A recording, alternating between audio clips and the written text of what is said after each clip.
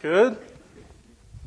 So Leviticus chapter 11. Yeah, interesting passage of the Bible. Who here, kind of before today's reading, before Bible study groups this week, who here has actually read Leviticus chapter 11 before? Okay, that's good. Quite a few. Pretty good. Oh, that's surprising actually. For other people, as Denise was reading out the Bible just then, who of you kind of switched off a little and thought, yeah, this sounds really odd. This is a bit of a bizarre part of the Bible here. I mean, what are you saying here? It really is an interesting part of the Bible. We, as kind of modern hearers, as non-Jews, it feels so remote to us. And, this week as I was preparing to speak on Leviticus chapter 11 and all those other laws in kind of chapters 12 to 15 relating to clean and unclean, I really must admit, for a long time there, I was struggling to see just the relevance of what was being said. There's just so much detail in there. Some animals are okay to eat, others are not. And I wasn't even sure what half of the animals actually were. I kind of had to look them up, but then Google wasn't always helpful because other people didn't really know what half those animals were. What is the relevance for us today? And we're told animals like the bat are unclean, you can't eat it. And I must admit, I wasn't really tempted in kind of getting the fry pan out and cooking up a bat for myself. What is God trying to get at with all these laws relating to clean and unclean? Why are there some animals that I can touch and others are kind of off limits and they just pollute everything that comes in contact with them? There's so many questions that you could ask here, and that's just chapter 11. And like I said already, there's a whole bunch of other laws related to what's clean and what's unclean, and sometimes they seem over the top. What you do when there's mould and mildew in the house, you have to call in the priest and they need to look around, and all this stuff has to happen. What you do when you pick up kind of skin diseases, there's a whole big process that goes with that. And some of the laws, you may have read it in growth groups this week, some of the laws even seem offensive and are so politically incorrect that we as Christians, we kind of squirm and think, if an unbeliever comes across this part of the Bible, what are we going to do? In chapter 12, a woman is said to be unclean following childbirth. And you read something like that and you kind of have to take a second look and think, did the Bible really just say that? And again, we're told in chapter 15, after a woman has a period, then she's classed as unclean. And if you're thinking it's a bit unfair on women, men don't get let off the hook either. Any kind of discharge, pus, semen, any type stuff like that, and the man becomes unclean as well. And also, when a couple have sex, both the man and the woman are said to be unclean. We read that and think, oh man, is that really what it says in the Bible? Might as well just go and bury our heads in the sand because we know we're going to cop it from all quarters. But like Dave already mentioned, it is in the Bible. It's here. And the Bible is God's timeless word. And it's God's timeless word for us today. It contains wisdom for us. It contains instruction. And it contains words of encouragement. So what we're going to do, we're going to focus in on Leviticus chapter 11. And we'll try and make sense of what this is saying. Firstly, for the Old Testament Jew. And then for the rest of us who are living this side of Jesus' death and resurrection. Before we go any further, I think it would be good to pray. So let's pray. Heavenly Father, thank you for your word. And Lord, we come to Leviticus chapter 11 and the rest of the unclean and clean laws. And Lord, we read it and it's difficult for us to understand what relevance it would have for us today. And so, Lord, I pray that you would give us understanding. Pray that you'd give me clarity as I teach your word. And Lord, give us all soft hearts to receive your word as the truth. And let us block out any distractions that we might have right now. Amen. Now, like I said already, there's so many laws relating to what's clean and what's unclean, but we just don't have the time to go through every single detail that's there. I mean, we'd be here all afternoon if we were going to do that. So what we'll do, go through first half of chapter 11, kind of the food laws, look at those a bit more in depth, and hopefully some of the principles we kind of get there will help us to understand some of the other cleanliness laws when you kind of go about and read that on your own in your own time. So what are the food laws all about? You know, we read these food laws and they seem quite detailed and specific. So a whole bunch of animals are named as unclean and clean. And these animals, they're broken up into three categories. So ones that live on the land, ones that live on the sea, and those that live in the air, or a bit of a hybrid of kind of land and air. So for those that live on the land, the distinction between clean and unclean, food for the Israelites to eat, it's fairly straightforward in many senses. So if you look at verse 3, you may eat any animal that has a divided hoof and that chews the cud. So on that basis, various animals are out, various animals are in. Cattle, things like cows, lambs, bulls, all that type of stuff. Good, chew the cud and have a split hoof. Things like the camel, the coney, the rabbit, all those type things, they're ruled out because they only satisfy one of the two criteria. And so something like a pig, although it chews the cud, it doesn't have split hooves. So, think kind of bacon, ham, pork, all that type of stuff. It's ruled out. You can't eat it because it doesn't have a split hoof. It chews the cud. No, sorry, I'm getting mixed up here. It does have a split hoof, you know that, but it doesn't chew the cud. In terms of seafood, again, the distinction between what's clean and unclean is pretty straightforward. So verse 9, of all the creatures living in the water of the seas and the streams, you may eat any that have fins and scales. So again, any standard fish that kind of wriggles through the water with fins, they're all good. Anything else, I don't know if you guys love seafood or not, I do. All that tasty stuff, calamari, prawns, lobsters, can't go near it. It was unclean for the Israelites. Now some of you, in your translations, you might even have a different word there and might say that, so my version of the NIV, it says that those things, those unclean things, are to be regarded as detestable to you. And I think that's probably a better word which captures the attitude that the Israelites were to have in regard to these unclean animals in particular.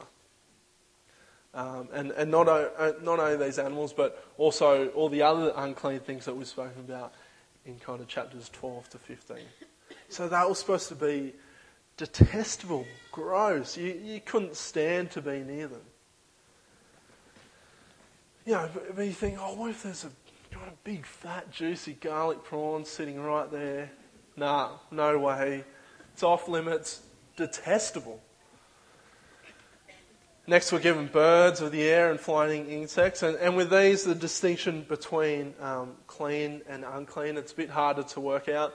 all that we're getting for the birds is a bit of a list of the unclean ones. So you see that in verse 13.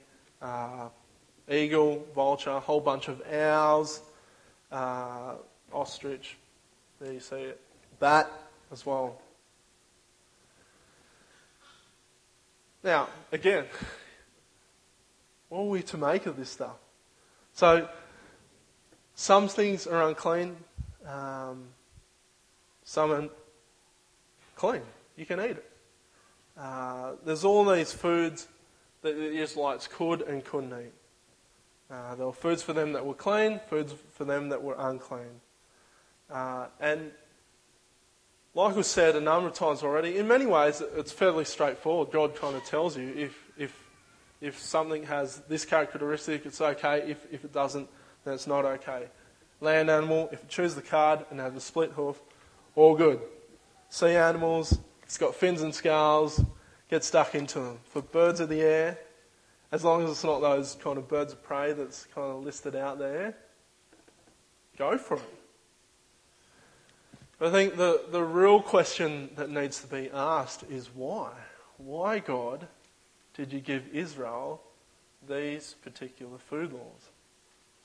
And what about all those other unclean laws? Why, God, did you hand them out? What was God trying to teach the Israelites at this particular point in history? So some people think that God gave these laws to Israel for hygienic reasons.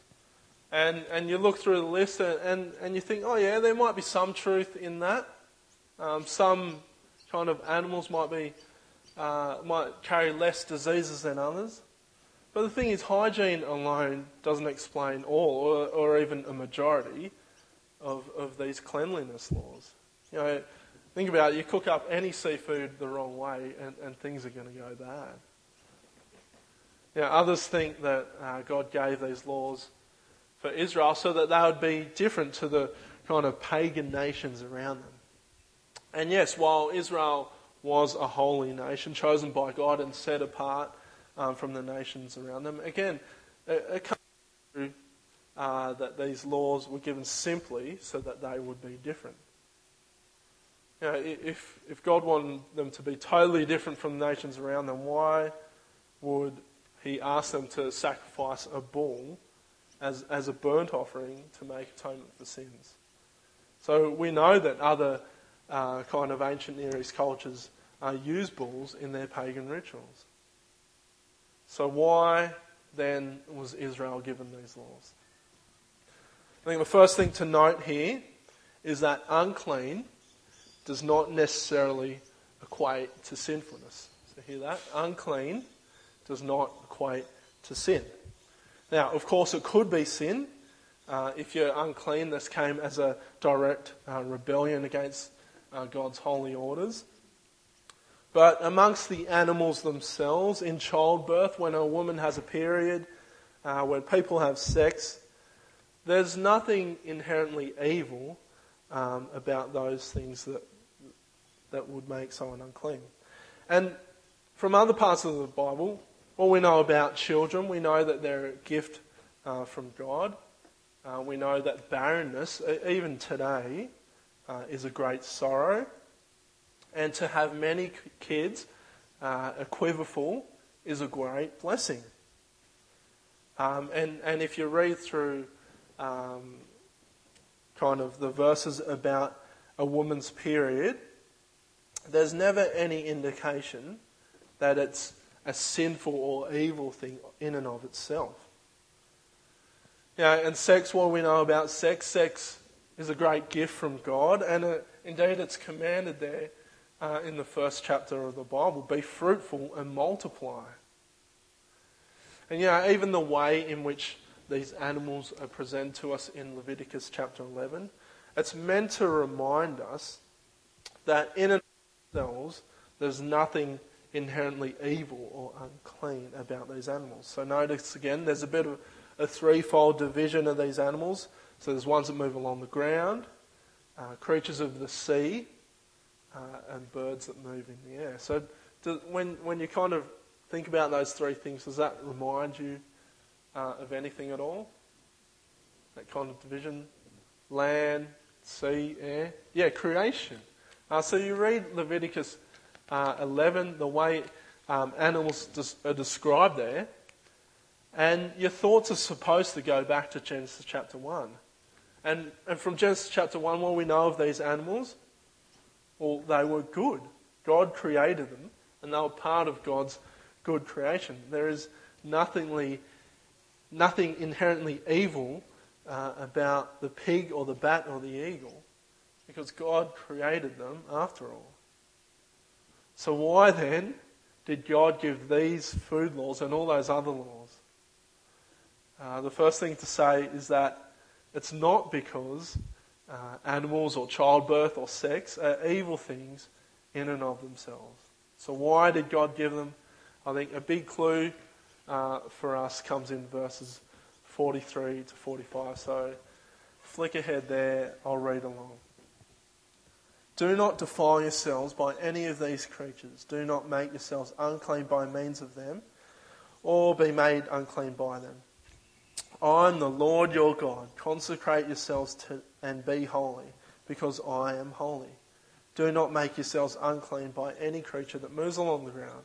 I am the Lord who brought you up out of Egypt to be your God. Therefore be holy, because I am holy. So, something that these laws tell us is that God is holy. That's a big reason why God set up these laws. So Israel was to be holy primarily because God was holy. So out of all the gods that existed, their God was the one true God. He was to be revered and feared because he was the truly upright one. He was truly righteous and he was truly perfect. So Israel, in the way that they lived and related to God, they were to reflect his holy character. Israel was set apart from all the nations of the world to be God's special people. The holy God who had chosen them demanded holiness from his people because he himself was holy and perfect. And so these laws were supposed to be an outward expression of their trust in this holy God. So they were supposed to bring forth holiness in the Israelites, which would in turn point back to God's holy character. And also the flip side of these laws are taught that unholy or unclean was a big problem. So if God is holy and his people are unholy, then there's big issues there. We've been dealing with that tension all the way throughout Leviticus. The problem of unclean sets us up for the kind of cleansing that's going to take place on the Day of Atonement. And so that's something we're going to look into next week. Now, being unclean, it's a big problem because you're cut off from the people. And worse still, it means that you're cut off from access to God. So not being able to enter into his presence, not being able to worship him and offer sacrifices at the tabernacle. Being unclean is a big problem, and cleansing rituals had to be performed to make someone clean again. And what else did these laws teach? They taught that holiness was an all-of-life thing. Holiness was an all-of-life thing. So because these laws are so comprehensive, covering all parts of life, you wouldn't have been able to do very much without having to dwell upon God's holiness and your own lack of holiness. So imagine being an Israelite for a second. You know, you wake up and you notice on the wall over there's a bit of a mark, and you think to yourself, hold on, is that a bit of mildew I see on the wall over there? So you walk over, take a closer look, and no, it's all right. And it must have just been the kids going a bit wild with their crayons. Phew, thank goodness for that, because otherwise it just would have been chaos. You would have had to get the exterminators in, or otherwise known as the priests. They would have had to check it out. There would have been a whole process there. So it's all right. No mildew on your wall there. Next, you decide, should get dressed. And you think to yourself, oh, actually that t-shirt's been lying on the ground for a few days. I better check just in case if there's any might look a bit seedy. There might be a bit of mould on there. Should check. I don't want to be kind of made unclean, so I can't worship God at the tabernacle. So you check it. Thankfully, it's all good. Put your shirt on. Next thing, oh, great, it's time for breakfast. Feeling a bit hungry this morning. I'll fry up. Find myself a bit of bacon egg roll. You think, nah, can't do it. That'll make me unclean. Won't be able to offer sacrifices to God. Going to have to eat something else. Thankfully, got through that.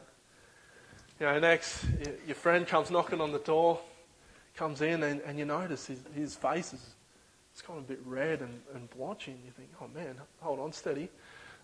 Stay back a bit there. Is that a boil or some kind of disease on your face there? I wouldn't want to make myself unclean. You get the point, right? As an Israelite, everywhere you went, you're consciously to live for the holy God who had saved you from a life of slavery. All of your life was to be lived in wholehearted devotion to God. And you're always seeking to honour Him, always seeking to remain holy and clean in His sight. And it would have just been so hard and so demanding to do that, to live that way. But that is the kind of devotion that God called upon His people. And I was just thinking about this. I was just wondering whether we've lost some of that in our own walk with God. So for the Israelite, wherever they went, whatever they did, wherever they walked, there were all these kind of visual reminders all over the spot. These reminders for them were that God was holy and they were unholy. All the time they were faced with these kind of signposts. Do I choose to defile myself? Do I choose to make myself unclean? Or do I choose to honour God? So if if for some reason I do become unclean, then I know that I need God to cleanse me so that I can be amongst His people again, so that I can offer sacrifices again. All the time, everywhere you went, there are all these visual reminders. So I wonder for us today, because we live under grace, I wonder if that's made us a bit casual or flippant towards God. God still demands holiness from us today. And do we mock that call by abusing His mercy upon us? Do we accept His offer to make us holy through Jesus, but then turn around and reject any claims of holiness that He has on us and our lives? For the Jew, though, they would have been all too aware of God's holiness and their own lack of it. They would have been all too aware of their need for God's mercy. And they would have been all too aware of their need to be cleansed from their uncleanness. They had all these laws by which they were to be made clean. But I think a lesson from history will show that Israel, they never quite lived up to the tag of being the holy people that God wanted them to be. So around 1,000 years after Israel were given these laws, they were kicked out of the Holy Land. So they failed at living as God's people. They failed to keep His laws as God required. They failed to remain clean. Their guilty consciences and their need to continually have these ceremonial washings, that bore witness to their uncleanness. So their external uncleanness revealed a deeper internal uncleanness before God. So they were stained by sin. They were wrapped in sin.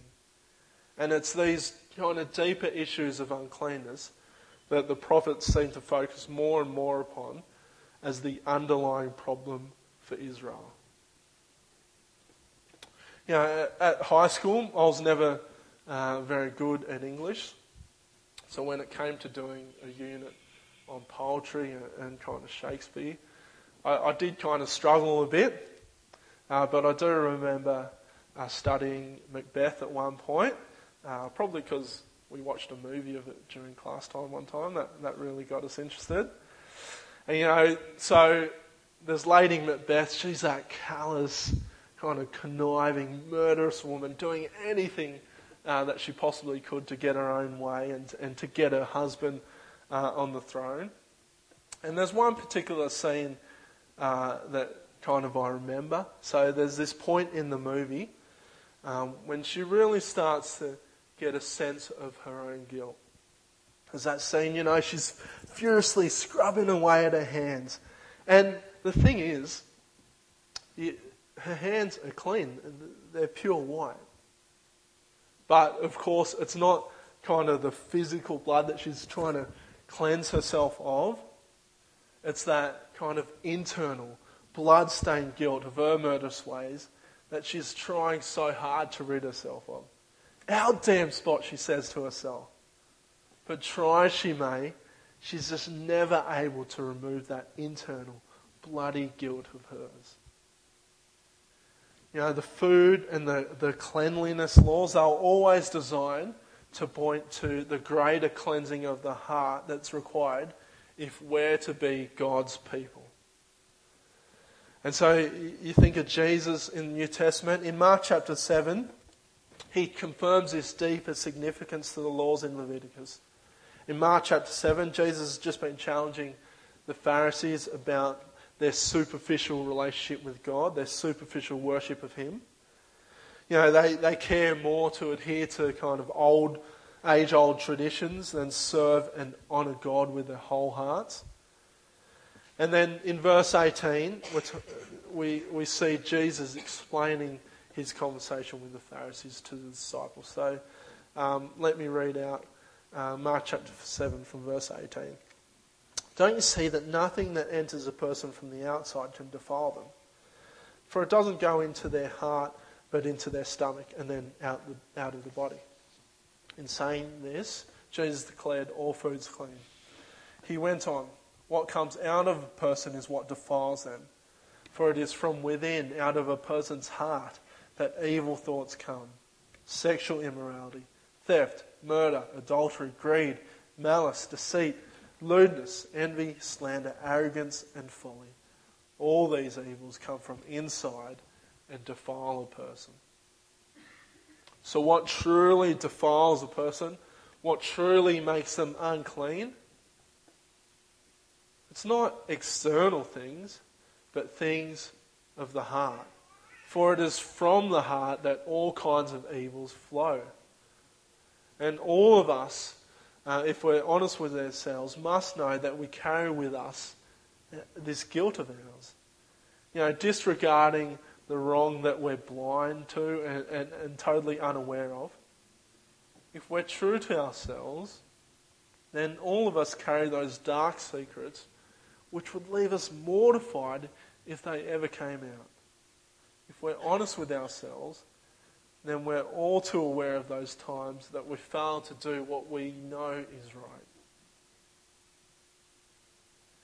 You know what the greatest problem facing the world today is?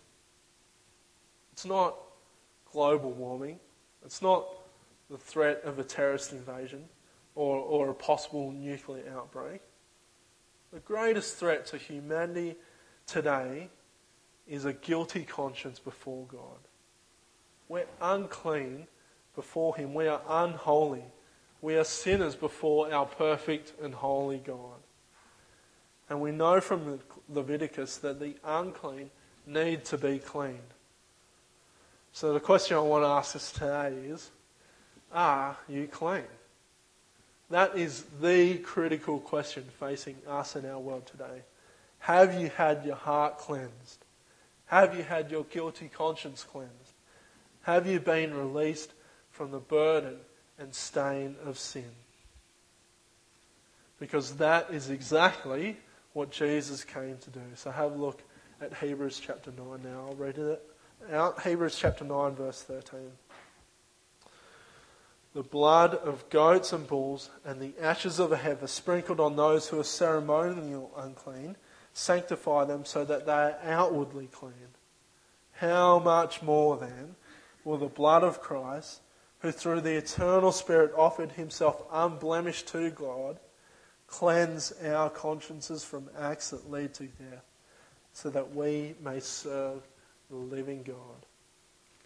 So Jesus' blood, the blood of the good, perfect, righteous Son of God, is the sacrifice for sins that cleanses us totally. Where the Old Testament sacrifices and holiness laws made someone clean on the outside and for a time, Jesus' sacrifice makes us clean on the inside. He cleanses us totally. He makes us wholly clean. So every selfish thought, deed and action is made clean by Jesus' sacrifice. So the guilty conscience that we might scrub away out on our own, it's wiped clean only with Jesus' sacrifice. So how is it that we become clean as those who live on this side of Jesus' death and resurrections? It's not with ceremonial washings or religious rituals. It is only through the precious blood of Jesus. Now last Thursday, 31st of October, what day was it? Halloween, yep, most of you probably knew that. But less of you probably knew that the 31st of October, that also marked Reformation Day. So Reformation Day was to honour those great men who fought so long ago and who fought so faithfully for the truth of the gospel. So have a listen to what one of those great men, Martin Luther, says about the moment that he discovered the freedom and cleansing that comes through Jesus. Have a look, it'll come up on the screen. There it is. I was a good monk, and I kept my orders so strictly that I could say that if ever a monk could get to heaven through monastic discipline, I was that monk. All my companions in the ministry would confirm this. And yet, my conscience would not give me certainty. But I always doubted and said, you didn't do that right. The more I tried to remedy an uncertain, weak and troubled conscience with human traditions, the more I daily found it more uncertain, weaker and more troubled. At last, by the mercy of God, meditating day and night, I began to understand that the righteousness of God is that by which the righteous lives by a gift of God, namely by faith. Here I felt that I was altogether born again and had entered paradise through open gates. Lovely quote there, right? And let us draw near and come to Jesus, because in him is true and complete cleansing. And for us who have been cleansed, what are we to do? We're to live holy lives, because that is who we are. Indeed, it is only those who have been made holy by the blood of Jesus who are able to live out a life of holiness. Let's pray. Heavenly Father, thank you for your word this morning. And Lord, we thank you so much for Christ, who fulfills these Old Testament laws. Lord, we know that try as we may on our own, we can't make ourselves clean before you. We know that we're sinners and unholy, and we know that we need your forgiveness and mercy. And we thank you so much for Christ and for his perfect sacrifice. Lord, we pray that we would trust in that sacrifice to cleanse us of our guilt before you. Because, Lord, that is our greatest problem. And, Lord, thank you that you've dealt with that in Jesus. And, Lord, for those of us who trust in Christ as Lord, as the Redeemer, Lord, help us to live holy lives which reflect his character. Lord, help us live and honour him with our whole lives. Amen.